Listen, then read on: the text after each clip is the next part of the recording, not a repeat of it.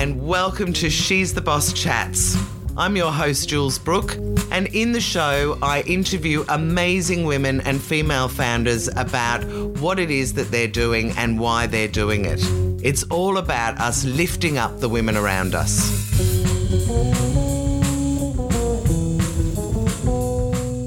Danielle Dobson, I am very excited to have you on the She's the Boss Chats today. Thank you so much for agreeing to be my guest. Oh, thank you. Thanks for having me. I'm so excited too. I can't wait. My pleasure. Okay, so let's start off with, I know you've written an amazing book, but what else are you doing now? And tell everyone about the book and what you're doing right now. So in terms of the book, that all started as a research project, a market research project, because I wanted to understand the people who I wanted to coach better. And those were women who were struggling with family and struggling with work, because I was in that position too. So I was like, there's got to be a reason behind this. There's got to be more to it. And that sort of detective in me and that kid who's always asking the questions, why? So that led me to conduct this research and what's the name of the book first? So just sorry. Everyone. Yes, tell everyone what it's about and what the name is. Okay, it's called Breaking the Gender Code. Yes. How women can use what they already have to get what they actually want. And that title, great. So that title's more title. about, and I guess I mostly refer to it as Breaking the Gender Code, but I felt that there needed to be more to it, rather than just breaking the gender code, understanding what's here. And saying, that's no good and that's, average and what can we do? But it's more about, understanding it, interpreting it, finding out what it means in our individual lives. Yeah. And then creating a framework or a way forward to navigate, to write your own code. So that's right. what the book's all about. Right. Yeah. And why? When you're not being an author, what else are you doing and why? What are you up to? So I'm a coach and a speaker and a facilitator. So I guess that's kind of my labels. But what do I do? Well, I help women, so professional women and business women, understand the impact of the gender code in their own lives so that they can realise their full potential and the gifts they bring to our world in everything they do. So at work, in life, in our community, and even beyond that. And then Fantastic. I also but that's actually not enough for me, because I think it's really good to help women understand this and navigate. But if you're still operating in a culture or a framework or a system or a structure that is just reinforcing those stereotypes, you can write your own code, but you're still stuck. So that's why now I also help businesses and organisations understand the impact of the gender code in their organisation so that they can leverage the power of the high-performing women they already have, attract the right talent into organisation and boost their bottom line. So can I ask the big elephant in the room question, which is how do you break the gender code? Excellent question. So in 25 words or less. Luckily, we've got time, so take your time to explain. But what do you mean by that? So breaking the gender code is first of all questioning all of the stereotypes and the beliefs. So the gender code is that set of default beliefs that we all recognise about the so-called natural differences between men and women. And in particular, it keeps women from pursuing our dreams and achieving success. And so the gender code also typically pigeonholes women as carers and men as providers. But do you think that that's changing slightly, or did your research just pan out and say, no, it's still doing the same old thing? It's changing. This is the interesting thing. The expectations are changing, but we don't realise how deeply embedded into our culture this hunter-gatherer myth is. Yes. It forms a lot of the, societal beliefs, the family beliefs, the dynamics in teams and community groups, because a lot of it's default to that. That's right. I was going to say it's almost subconscious. And there was a fantastic post I saw on LinkedIn earlier this year, and it was a woman who said, did you realise, which of course I don't think anybody does, but when people do MBAs, the entire reading list is written by white men. And so therefore our default is to assume that they're the authority in business, when actually there are so many women who've written fantastic books. I just thought that was fantastic. And she'd rewritten the MBA reading list to say, how about we have women in each of the sections as well? Yeah. And I thought that's just, again, that really subtle thing that we're not conscious of, that's just saying everything is set up to make us think that men are the authorities and men are the ones who have the power and they're the ones that we should be deferring to, and it's just rubbish. Absolutely. And the great thing to understand, though, is it's structural, not personal. Because then we can have those conversations with men, with women, and with women who don't see it or feel it. Yeah. So we can say, okay, this is a structural thing. So if we go way back, so to the hunter-gatherer period, and if you look at modern-day hunter-gatherers now as well, there's a lot of evidence to suggest that women were just as capable of hunting and men were more involved in child rearing and gathering. And also, if you think about surviving in that harsh environment, the hunter-gatherer environment. We see it as harsh, but they, probably didn't. They just saw it as life. We would have had to collaborate, play to our strengths, do things, together, and we were more egalitarian. Yeah. But what's happened over, as we've evolved is as we've stored resources, there's been a need to protect the resources, whatever they are, land, knowledge. And under that list of resources come women because of our reproductive capabilities, we're considered a resource to be controlled and managed. I mean, I'm not saying now, but that's how things have evolved. Because if you want to protect your resources, then you need to make sure that your offspring is your offspring. Because you not only get embarrassed by the fact that, they're not your offspring, but they're a competition to you that could take your resources. So it's been important to keep women in a support role and a role that is able to be controlled. And so this mate guarding behaviour started. And we still see that now in, the extreme cases are violence and aggression, and then these, codes, this gender code that's within our society, determined to keep women in a support role. So that's, I think, what we need to be looking at in a more subtle way. It's really interesting that you say that, because yesterday I did an interview with somebody who I imagine the episode will be just before yours, called Karen Austen-Reid, who works with horses for leadership. And I was saying, how do you use them, thinking that people would ride or whatever? And she said it's about the structure of a herd, a horse's herd, which is obviously animalistic. And she said in a herd, the stallion is there as the security guard. Basically, their role is to protect the women. The women's role is not only nurturing, but it's also the education of the younger foals as they come up and stuff.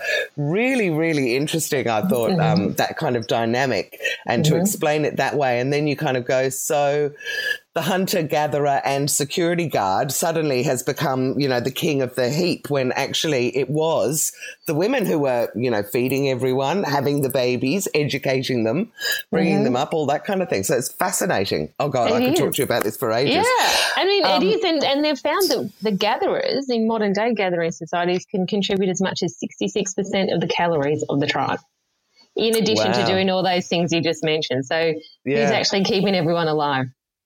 Amazing, amazing. So was there something, a light bulb moment is what I call it, but was there something that happened, or something that you saw, or something that you were working on that you went, oh, my God, I can see this so clearly, I need to do something about it, I'm going to write about it, and I'm going to start educating people? Yes. So it was, you know what, actually it was an interview. So I did 52 interviews with mostly women, a handful of men, in mostly senior roles. So, international banks and accounting firms, and but everything, journalism, lead scientists. You were heading down a very sort of boy, masculine, patriarchal kind of careers in the beginning, but you did all different types of careers. Yes, I did an MD of a women's health centre, a CEO of a not-for-profit that helps refugees, entrepreneurs, recruitment leads, all sorts of amazing women and men. And there was one particular interview with the CIO of an international bank, and she shared with me that she firmly believed that she couldn't do the job that she did and be a parent. So she chose not to have children. Yeah, and she wouldn't be alone. And she's not alone. I've heard that before. But she was telling me about how she leads her people. She's got 300 under her, and she basically bought all of that nurturing and everything she wanted to create in her own family if she was going to have children with her team. Oh. And for me it was like, oh my God, there is something in this that I wanted to sort of crack open a little bit more. And then I interviewed a HR director.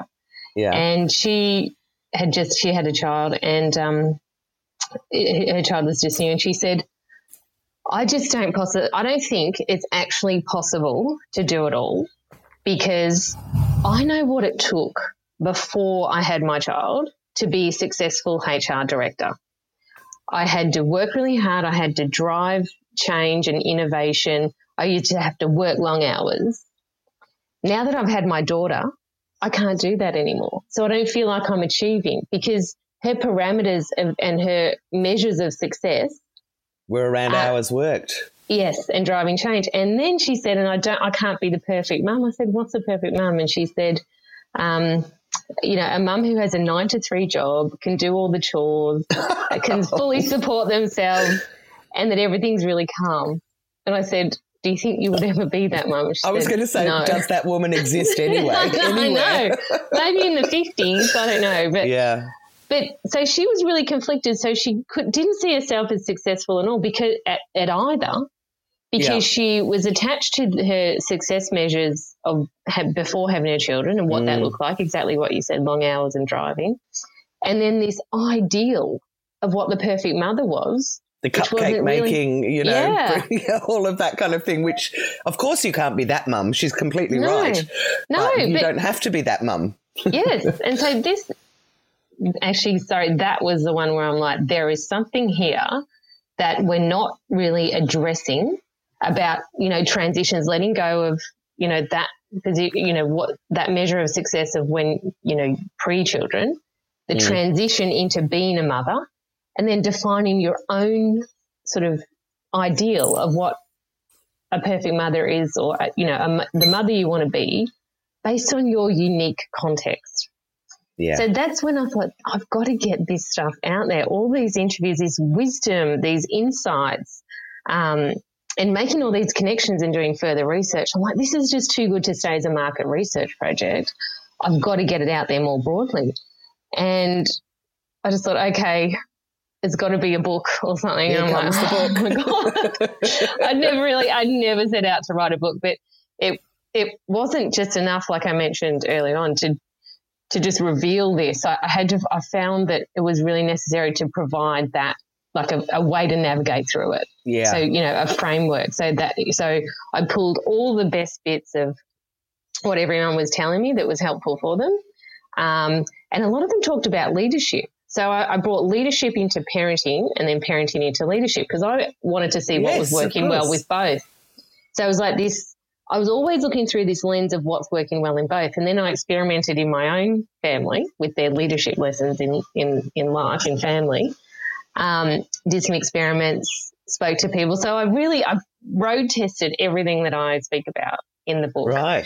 Because I really wanted to help us all, navigate. And just not feel this guilt. I mean, I think that's one of the most, detrimental pressures that we face as mothers and men as dads as well. Like that came up in one of the interviews. It just plays out differently in terms of, how they still feel guilty, but they might work more to earn more money to be able to pay for more things to relieve the guilt. And it's it sort of plays into the hunter sort of stereotype. They do it that way. And I guess for women it plays more on our, nurturing gatherer side.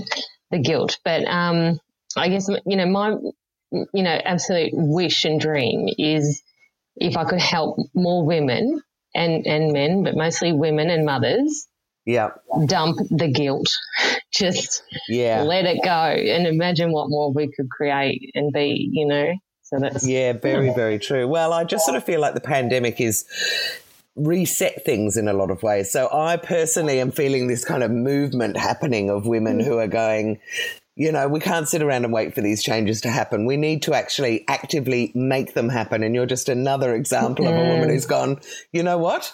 It's not enough for us to sit and talk about this. We've actually got to drive that change. Okay, so let's go back to, I don't know anything about your career at all, and I'm very much looking forward to hearing about it. So I'm guessing when you were at high school, you didn't think, when I grow up, I want to write a book called The Gender Code. So how has it all evolved? Did you finish high school? Did you have a big family? How did that all play out? And what was your early career like? Great question. I love going back here because I'm a reflector. So I always thinking, how did that all help me to get to where I am? So I was the eldest of 3 children, 2 younger brothers, and I guess I was the type of person, I played AFL before it was cool for girls, before we had girls teams. Wow, you? Yeah, I was ruck because, the central position for people who don't know have AFL. To admit, I know nothing about sport and I pride myself on it. But go on, just tell everyone else who's listening, they'll know. Well, it's the person who's the tallest in the team because, girls, grow quicker than boys. So I was the tallest in the team. So that was my position. I played with my younger brother. He was really it was really quite grown up of him, actually, mature. I was always outside doing things in the bush. I grew up in the Yarra Valley in Victoria, so always outside riding. So I was a real outdoors person.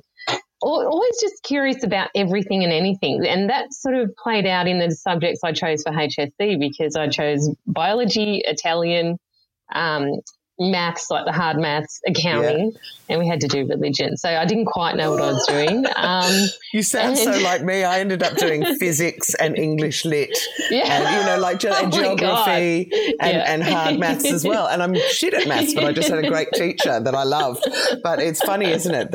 And I remember at the time the teacher saying, this is, I don't know what you're going to be able to do with these subjects. So what did you do with yours?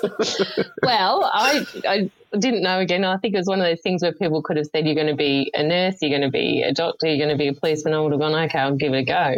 But my parents helped me and they said, you can be anything you want, Danielle, as long as you start with business, and you might as well major in accounting. So that's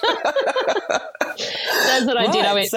I went to Deakin Uni and I did an accounting degree. And it's interesting, it was right at that time where we had the last recession, that really big, nasty one. And I was in uni at the time and people sort just of were not 2008, 2009, are you thinking around then? No, the 91, 1990, 91. Oh, it was the internet bubble or whatever it was, wasn't it? Well, I don't know. Paul Keating said it was the one that we had to have. It was a recession that we had to have. Yeah, that one. I went overseas for that one. Oh, good one. Good move. So the accounting firms were just not hiring at the same rate as they were, and I was thinking, I'm never going to get a job. So I was the chief editor of the uni magazine, and that was where I spent a lot of my time. I loved that. So I did articles and stories on bands and interviewing people, vox pops. I crammed all my toots and lectures up into 2 days or 2.5 days, so I could work on the magazine, and I worked in a fruit shop and stuff. But yeah, interestingly, I got a job through the fruit shop customer. So I got my assistant accounting job, and the rest is just history. I moved to I moved to private practice, and I worked there for a little while, but I didn't like the billable hours thing, like the 6-minute unit. And this wasn't your business. This was you going and working for somebody who had a small private practice. Okay. Yeah. So it was a sort of, a bit smaller than second tier accounting practice. Yep. But I didn't like that. And then I went into corporate, which I preferred to have like a culture and I had cultures, but I wanted to be part of a team rather than individually billing clients. So then I went down this path of big boys toys, engineering services and mining and all of this. So that, the culture, I guess, that, we learnt about from the banking inquiry, that was the culture that I kind of grew up in. And I was very kind of accepting of that. I didn't really think much about it. So no, but I thought right after I became a CPA, I wanted to do a bit more travel. So I went over to the UK for a good time, not a long time, and I met my ex-husband there. Yeah. And then 8 years later, came back via Italy and America. And, so I decided – worked again on mine sites like metal crushers and slag pots and stuff like that. So I was in this world of men, like I was going to say deeply embedded in the world of men. Yeah, totally. And this was the interesting thing with the research that I did with the book. I didn't get it. I didn't see the gender code. I didn't feel it because it just felt like it was normal. And I think this is where my work is really helpful for women who were like me too, who don't see it or feel it. There'll be a hell of a lot of them, I would think. Yeah, exactly. Particularly if you have had a career through corporate where you wouldn't kind of know any different. It's been like that since you were younger. It is the way it is rather than going, no, it doesn't have to be that way. Yeah, absolutely. And I mean, it was one of the questions I was asked, for a job for it was Big Six back then, Big Four accounting firm. It was like, what do you think about quotas? And back then I was like, well, I believe in merit. And we talk about that. But the thing is, you articulated perfectly, Jules, before about who writes all the papers for the MBAs and who provides the study. So who is determining the basis of merit? It's the people in charge. That's right. And if the people in charge have been men, then it's their idea of what merit is based on the system that they've been trained for their whole entire lives. So it's not actually about merit at all. No. I mean, it's working hard, but it's not. It's actually a perception of merit. Yeah, so those complaints that people say about we don't want to have lip service and we're not going to go with quotas because, and diversity, and they don't like all of that kind of thing. But I would argue that unless you open up those doors, you're never going to have two people with equal skills because the women just get, they're not part of the social group. They're not part of the old boys club. They're just kind of not on the radar. Absolutely. And it really hit home for me when I was interviewing the first female leader at a car industry organisation. She was the first senior female management leader. And she said that about 5 years earlier, she delivered a diversity paper to her leader, which had been basically thrown back at her. And this will never fly in our organisation. It's too male dominated. We're a patriarchal company. The international leaders would never go for it. And I said, well, how did you go from that to being the first female leader and progressing fairly short afterwards? And she said two things. One was the law, equal opportunities law. Yeah. So that played a part. Yes. The second thing was that they worked out that 70% of the decisions on whether to buy their cars were determined by women. So they knew they had to start making some inroads. Changes. So when we talk about quotas, when we talk about the law, and we talk about market forces, and then we also talk about support, there's so many different aspects that we need to address concurrently to be able to break this thing and then write our own code. So it's not actually just a linear process of, quotas, get people in order to be able to ensure the right people are going for the job with the right skills and attributes. We need to create pathways for men to home as well as pathways for women at work, because you just really can't do it all in terms of a capacity of hours in the day. So it's like this whole holistic approach to the whole conundrum. It's all these different areas. So it's childcare, it's good quality childcare. It's, building our support communities in our villages and having people we can rely on and investing in that. It's and for me, it's also about having successful women out there in your face in the media, which we just hardly ever see. Absolutely. We think that successful women are unicorns, and they're not. Yeah.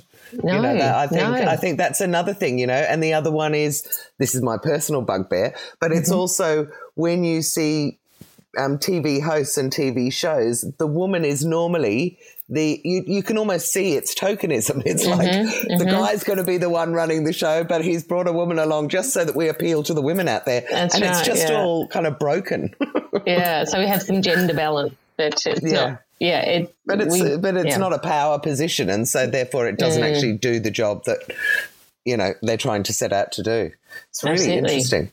It is so interesting, and I think that's one of the interesting kind of conundrums or ideas that I really want to unpack is how you mentioned it before about power position, how we view power.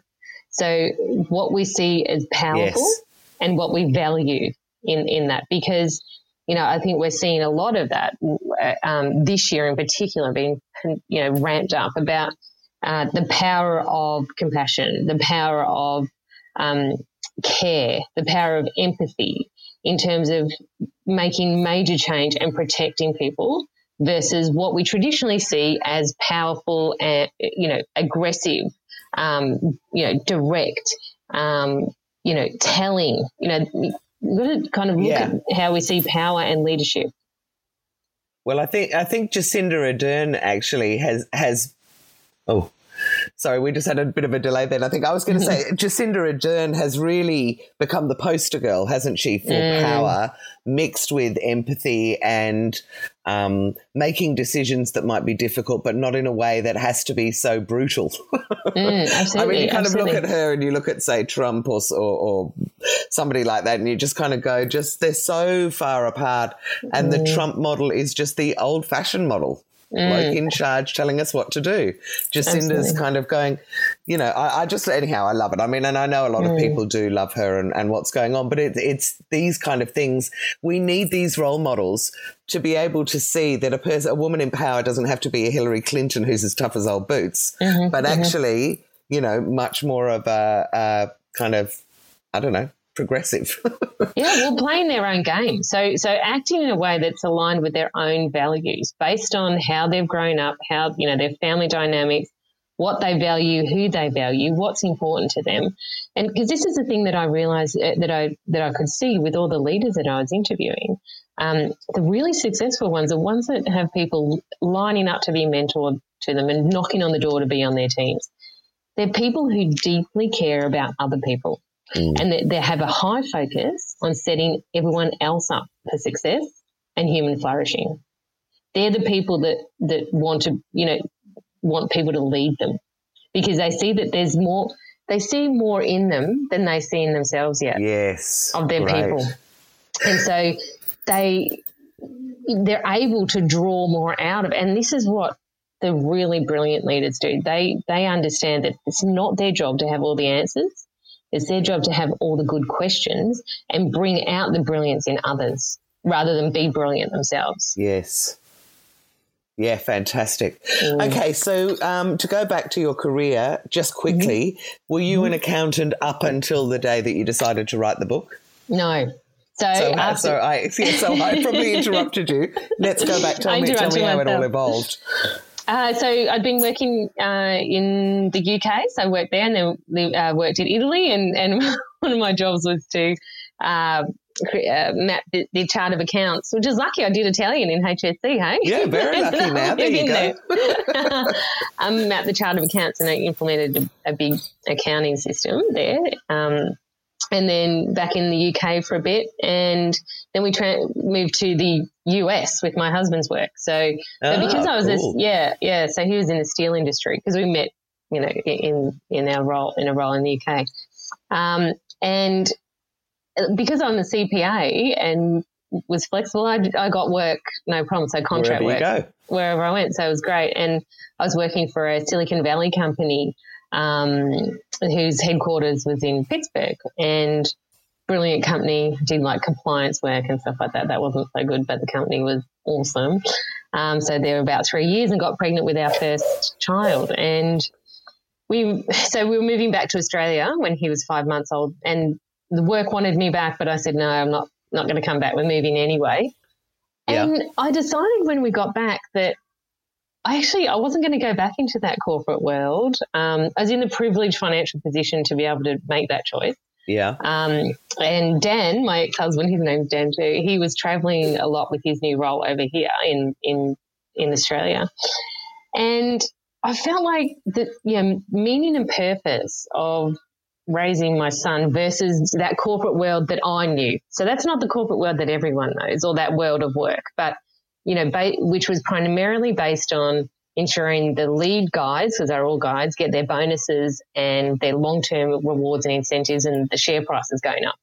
Right. So for me, that was ultimately what I was doing there. Wasn't good enough compared to, and I'm a 100% focused person. I really struggle. I can't multitask. I can't do those sort of things. I've got to give it 100%. So I decided to be a stay-home parent. So I did that for about 6 years. And we had 3 sons, 3 boys. Fantastic. Our lives are like parallel. I lived in London. I married an English guy called Dan, and I've got 3 sons. No way. No way. If you just dye your hair pink, people will think we're twins. And we did crazy subjects for HSC. Yeah, and I'm no longer married to him. We'll just leave it that way. Neither am I. So, no. Learned our lessons. Okay, so after you did the 6 years, what do you do when you kind of look around after that and go, I mean, if you weren't working at all, how did you get back into the workforce, or what did you decide to do then? Well, I was working for the Cancer Council. I worked for the Cancer Council, so I was a community engagement person. So I worked with the volunteer committees on the big events. So Relay for Life and Breast Cancer Month events, Daffodil Day. Amazing! That must have been very satisfying, was it? Yeah, it was also the worst job I ever had. Oh my God! Really? Just bad culture? Well, the interesting thing is. So what happens, and this is what I caution and I support women that I work with in, is that I went into a role that was probably about 3 levels lower than what I would really drive me. But I was structuring my life around my family responsibilities that I'd chosen to do. Yes. So it was soul destroying, knowing that you have so much more to give, but you're not contributing at your best, or you're not being seen. For being your best. Yes, you're and what a silly leader it was in that organisation not to notice that in you. But anyway.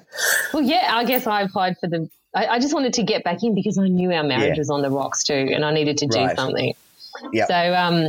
So I did that for a while, and also I became a personal trainer. So I did my Cert 3 Informed personal training, and I had a little personal training business at the same, a bit after that, and I love the transformation that the women who were coming with me to me were experiencing. And I specialised in pelvic floor friendly exercises for women who come back after kids.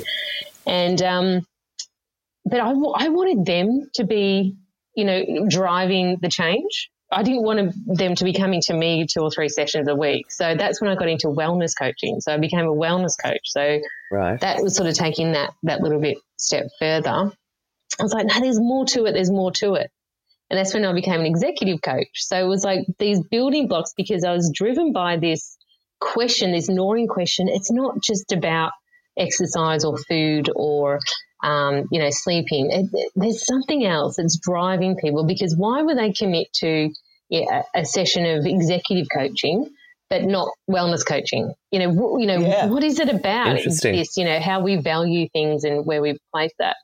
I can see a lot of my clients were facing burnout, executive coaches and, who are mostly women as well, and, work with emerging leaders. It's terrible. In the She's the Boss lunches we've had, there was one lunch we did, and the whole top row, so it was 5 or 6 women, each told us how they had burnt out, lost their immune systems, will never be able to recover. Like, it's massive. It completely stuffed their lives in a lot of ways. They had to rethink everything. So it's one of those things that I think particularly women who want to be successful drive themselves too far and don't understand that having a break is actually a good thing. Absolutely, because we're conditioned to it though. Because if we go back to the gender code, and if you think about what, the myths and the stereotypes that the gender code, tells us and feeds us, that's one thing. But then we will buy into them and then create our own pressures and expectations. So we're not immune to this thing. Like this, it's structural, but we buy into it And that plays out differently to each of us. And, you know, and I say that with, you know, the most amount of kindness that I can possibly say, because, and compassion to women, because the whole time I was doing this research and writing this book, the last thing I wanted to do was make anyone feel like they're not doing a good enough job. I mean, my whole book is trying to help people feel like they're doing and being enough. Yeah, true. So I didn't want to have any judgment in there. I didn't want any of us to think we've got more things to do to add to our list of, like, oh, I've got to do some self-care, you know, and that becomes now as well as everything else. Everything else. But if you really look at it, okay, if we're trying to compete on the same grounds as people, and predominantly men, who don't have the same emotional and mental load that we're continuously carrying with our family, with, you know, our extended family, with our community, with our neighbours, with our girlfriends and things as well, because that's another thing women take on. We love our girlfriends and we need them. Absolutely. And guys don't get that at all, because they're quite happy to just live their little isolated life, going backwards and forwards, work, family. That's right, because they've been conditioned for that. So if we think of it from, you know, a kind of hours in the day, or even energy, because I kind of think we've all got the same hours in the day, but some of us have more energy. So it's about where we're directing our energy. If we're directing our energy at all of those things that are carrying the emotional and mental load, as well as the logistical side of looking after other people, and then we're expected to compete on the same terms as people who don't have all of that, then what gives? You know, your health at the end of the day, or your expectations. And mental and or physical health as well, because absolutely. It could be both, but it's definitely going to affect you. Absolutely. And that's the whole thing. It's like there's, you know, I think part of, you know, the message that I want to get across here is that everything that we do in terms of caring for others is highly, highly valuable. And going back to that hunter-gatherer percentage that I gave, so we're actually keeping everyone alive, you know, regardless of the fact that we're hunting. You know what I mean? And giving them life in the first place. Exactly. I mean, how good is that? So I think we undervalue the caring that we provide, and sometimes maybe overvalue the productivity. So even if we break it down on a daily, day to day, So often we'll go to the task, the productive task, because we can, especially if we're stressed, because it will give us a reading or an outcome unit of measure of how we're doing. So I've worked X amount of hours, I've sent X amount of emails, I've done that report, I've added this, you know, I've contacted this number of suppliers or customers. Yeah.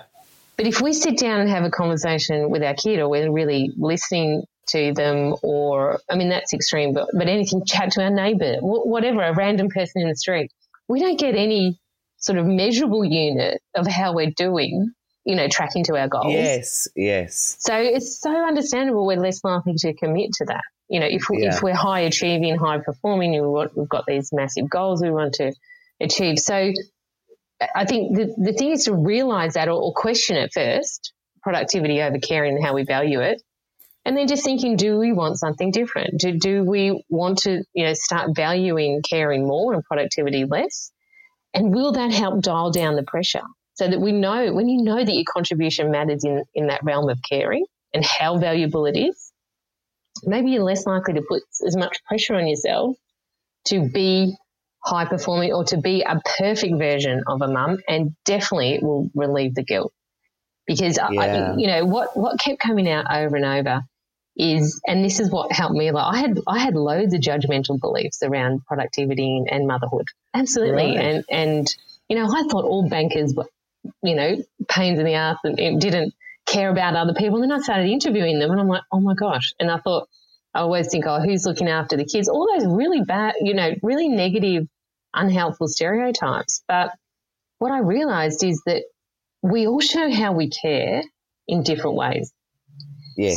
So my mum is brilliant at washing and finding, you know, going shopping and finding those hard to find, you know, microwave, you know, dishes that you never find. Right. And that's how she shows she cares. She wouldn't sit down and say, you know, I love you or how are you going? I'm here for you. Never that. But how she shows she cares are those other things. And how I show I care for my children is around giving them healthy food and trying to be the best listener I can or whatever. But that's not going to be for everyone. So I think when we understand how we care for others is awesome. It's the best way because it's a way that we do it. Then we can relieve some pressure too. Because then we don't have this ideal mum where it's all the best bits of all the people you've ever seen on TV.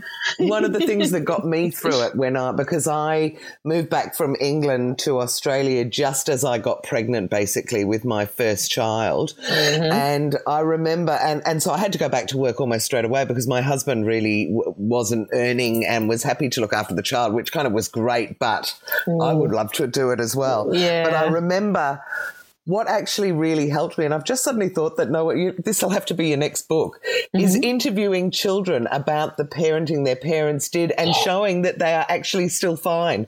I remember a woman where I said, oh, my God, my child's been in childcare since 6 months old. And she went, I was all the way through childcare, all the way through. My mum and dad worked and I was absolutely fine. And she was an adult. And I thought, wow, phew. And then there was another time when, we all used to laugh about the digital babysitter and putting the kids in front of the TV just to get some stuff done. And I was like, my kids are watching too much TV. And this girl said to me, I watch TV obsessively all the way through my childhood and I never watch it now because I got that out of my system. And I was like, there you go. So all that kind of guilt that you have about doing things actually doesn't make any difference. And you can have well-rounded adults that have been brought up in lots and lots and lots of different ways.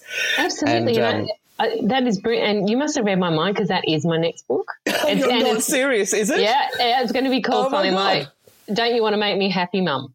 Yes. So it's the child perspective. So it's looking at what actually they see as happiness versus what we see as happiness. And is it actually about happiness or is it about fulfillment? Well, if you can do an extra chapter of when they've grown up to show that they can still be bankers and lawyers or whatever, or builders or whatever they want to be, that really we're just guiding them the best that we can. And if, and they're their own person as well, and they'll survive or not survive to an extent based on their own personality and skills. Absolutely. And I think that's actually the key thing is to know your child. And then work with that, work with their strengths, look at what's strong, not what's wrong, and same with ourselves as well. And I think what can happen is because we have access to so much information, books and websites and experts, that we can decontextualize the data. So we'll take that snippet of, they're in childcare, and people will say the stats are that if you've been in childcare, this is bad because of X, Y, and Z. And we're like, my child was in childcare, but we decontextualize that because we don't think about the whole entire context of their childhood and how we were as a parent. Because there's so many other aspects. That's right. And it's also, the role modelling that we give our children. And, I mean, I don't have daughters and neither do you, but if I did, I would love them to see that I have worked all the way through. And I love that my boys, have seen that mum works all the time because it makes them want to do it. I've got twins, and one of them has been saying since he was about 9, when am I allowed to work? When am I allowed to work? He's 14 and a half, so he's about 6 months away, and he's like counting the days. Wait. And now it's, I hope you don't mind, Mum, but the day I finish school, I want to move out with my friends. And I'm like, you might not feel that way. Other one, of course, wants to live with me till he's 100. But I just think it's so funny that they are so their own people. Absolutely. And they'll do what they want. Yes. Now, this has just been fantastic, and we've hardly touched on a whole lot of the questions. So I'm just going to ask you a couple of other little questions. Are there any women, just because this is a show for women, about women, inspiring women, have there been any particular women that have helped you in your career that you'd like to do a shout out for or tell us how they helped you, or no one stands out? Oh, there's so many, so many. Oh, that's good to hear. That's really good to hear with a corporate background, because a lot of people say not until I left the corporate world did I start meeting women who were really great. Oh, well, actually she's actually one of my good friends now, Megan Stevens. She and Rona McLeod. They were my first. This is the interesting thing. My mining, big boys toys organisation had women in the finance department who were, senior accountants and finance managers. So they changed everything for me, like in terms of how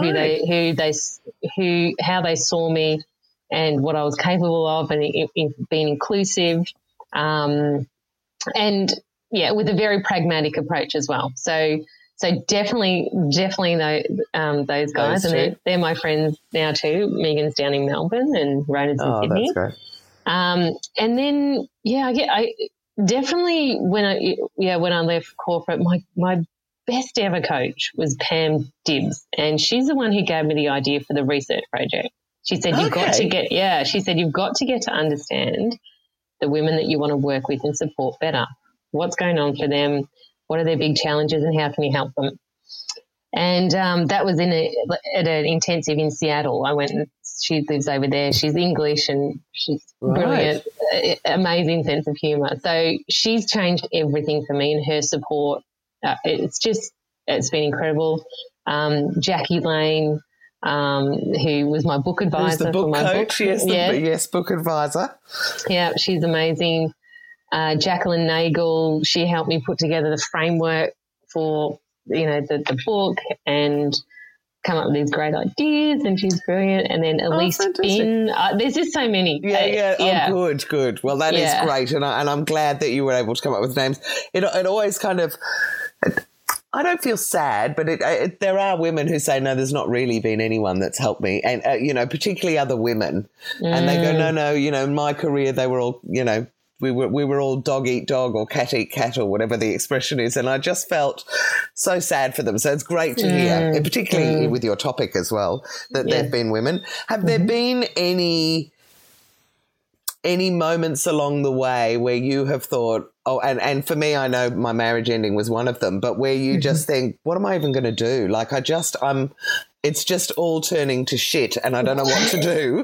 And then I look back on it and go, wow, best thing that ever happened to me, because it did make me change direction or do this or focus on that. Have you had any moments like that along the way? Absolutely. And once again, another experience we share. So we lived in Beijing for a year when the kids were 2, 4 and 6. We moved over there with Dan's work, and I just went there to regroup the family. He was never there. I had a perfect life here. But anyway, so I moved from the beach to smoky old Shanghai. Yeah, Beijing. So even worse. Beijing, yep. The pollution was 27 times worse than what World Health Organization said was okay. I went from doing everything to having a driver. That sounds great, but not when they don't speak English. And, you want to be independent. Yes, and you can't be. Yeah. I live in Iggy, which is she looks after the kids and does like the house stuff. Yeah, 5 days a week, which I didn't choose. I only spoke Mandarin. No, my Mandarin was poor. So basically just points into this place. Totally lonely. And then Dan was never there either. He just chose to be out all the time, the whole reason why I moved there. So that was so pivotal. I was like, actually, we're gone. This is not, I've got to start getting my act together. And I actually started writing a book then about China, which I haven't published. And I started ramping up like the wellness coaching, started studying that. I started putting things in place, content, getting back into the corporate world. Yeah, it was my escape plan. Well, first I had to escape Beijing and get back home. So I did that, and then I just started putting everything in place. But that was like this incredible experience, because it wasn't a moment, it was a series of moments where it's like you're so emotionally numb. Like it's almost like your body creates this anesthesia because you're so distraught and you can't think straightly. And it's, with clarity. And I think what helped me was just one little thing. Sorry, you said I can't think straightly. Straightly. And clarified yourself, but I actually think that's a great word now you mentioned it.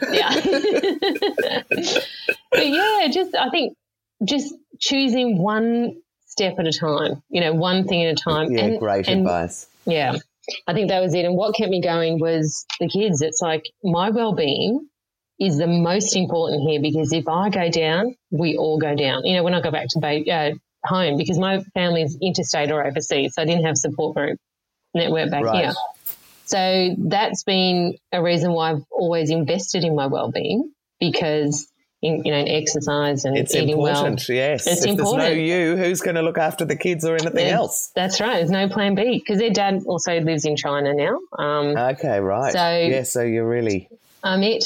So that's why that helped me put a higher focus on well-being because I just didn't have a backup plan. So yeah, and I guess inadvertently sort of took you on this path that you ended up doing the research and writing the book as well. So it is those funny moments, isn't it, where you just think, oh my God, what am I even going to do? That you're forced to think of something to do, and it's along those lines that you learn.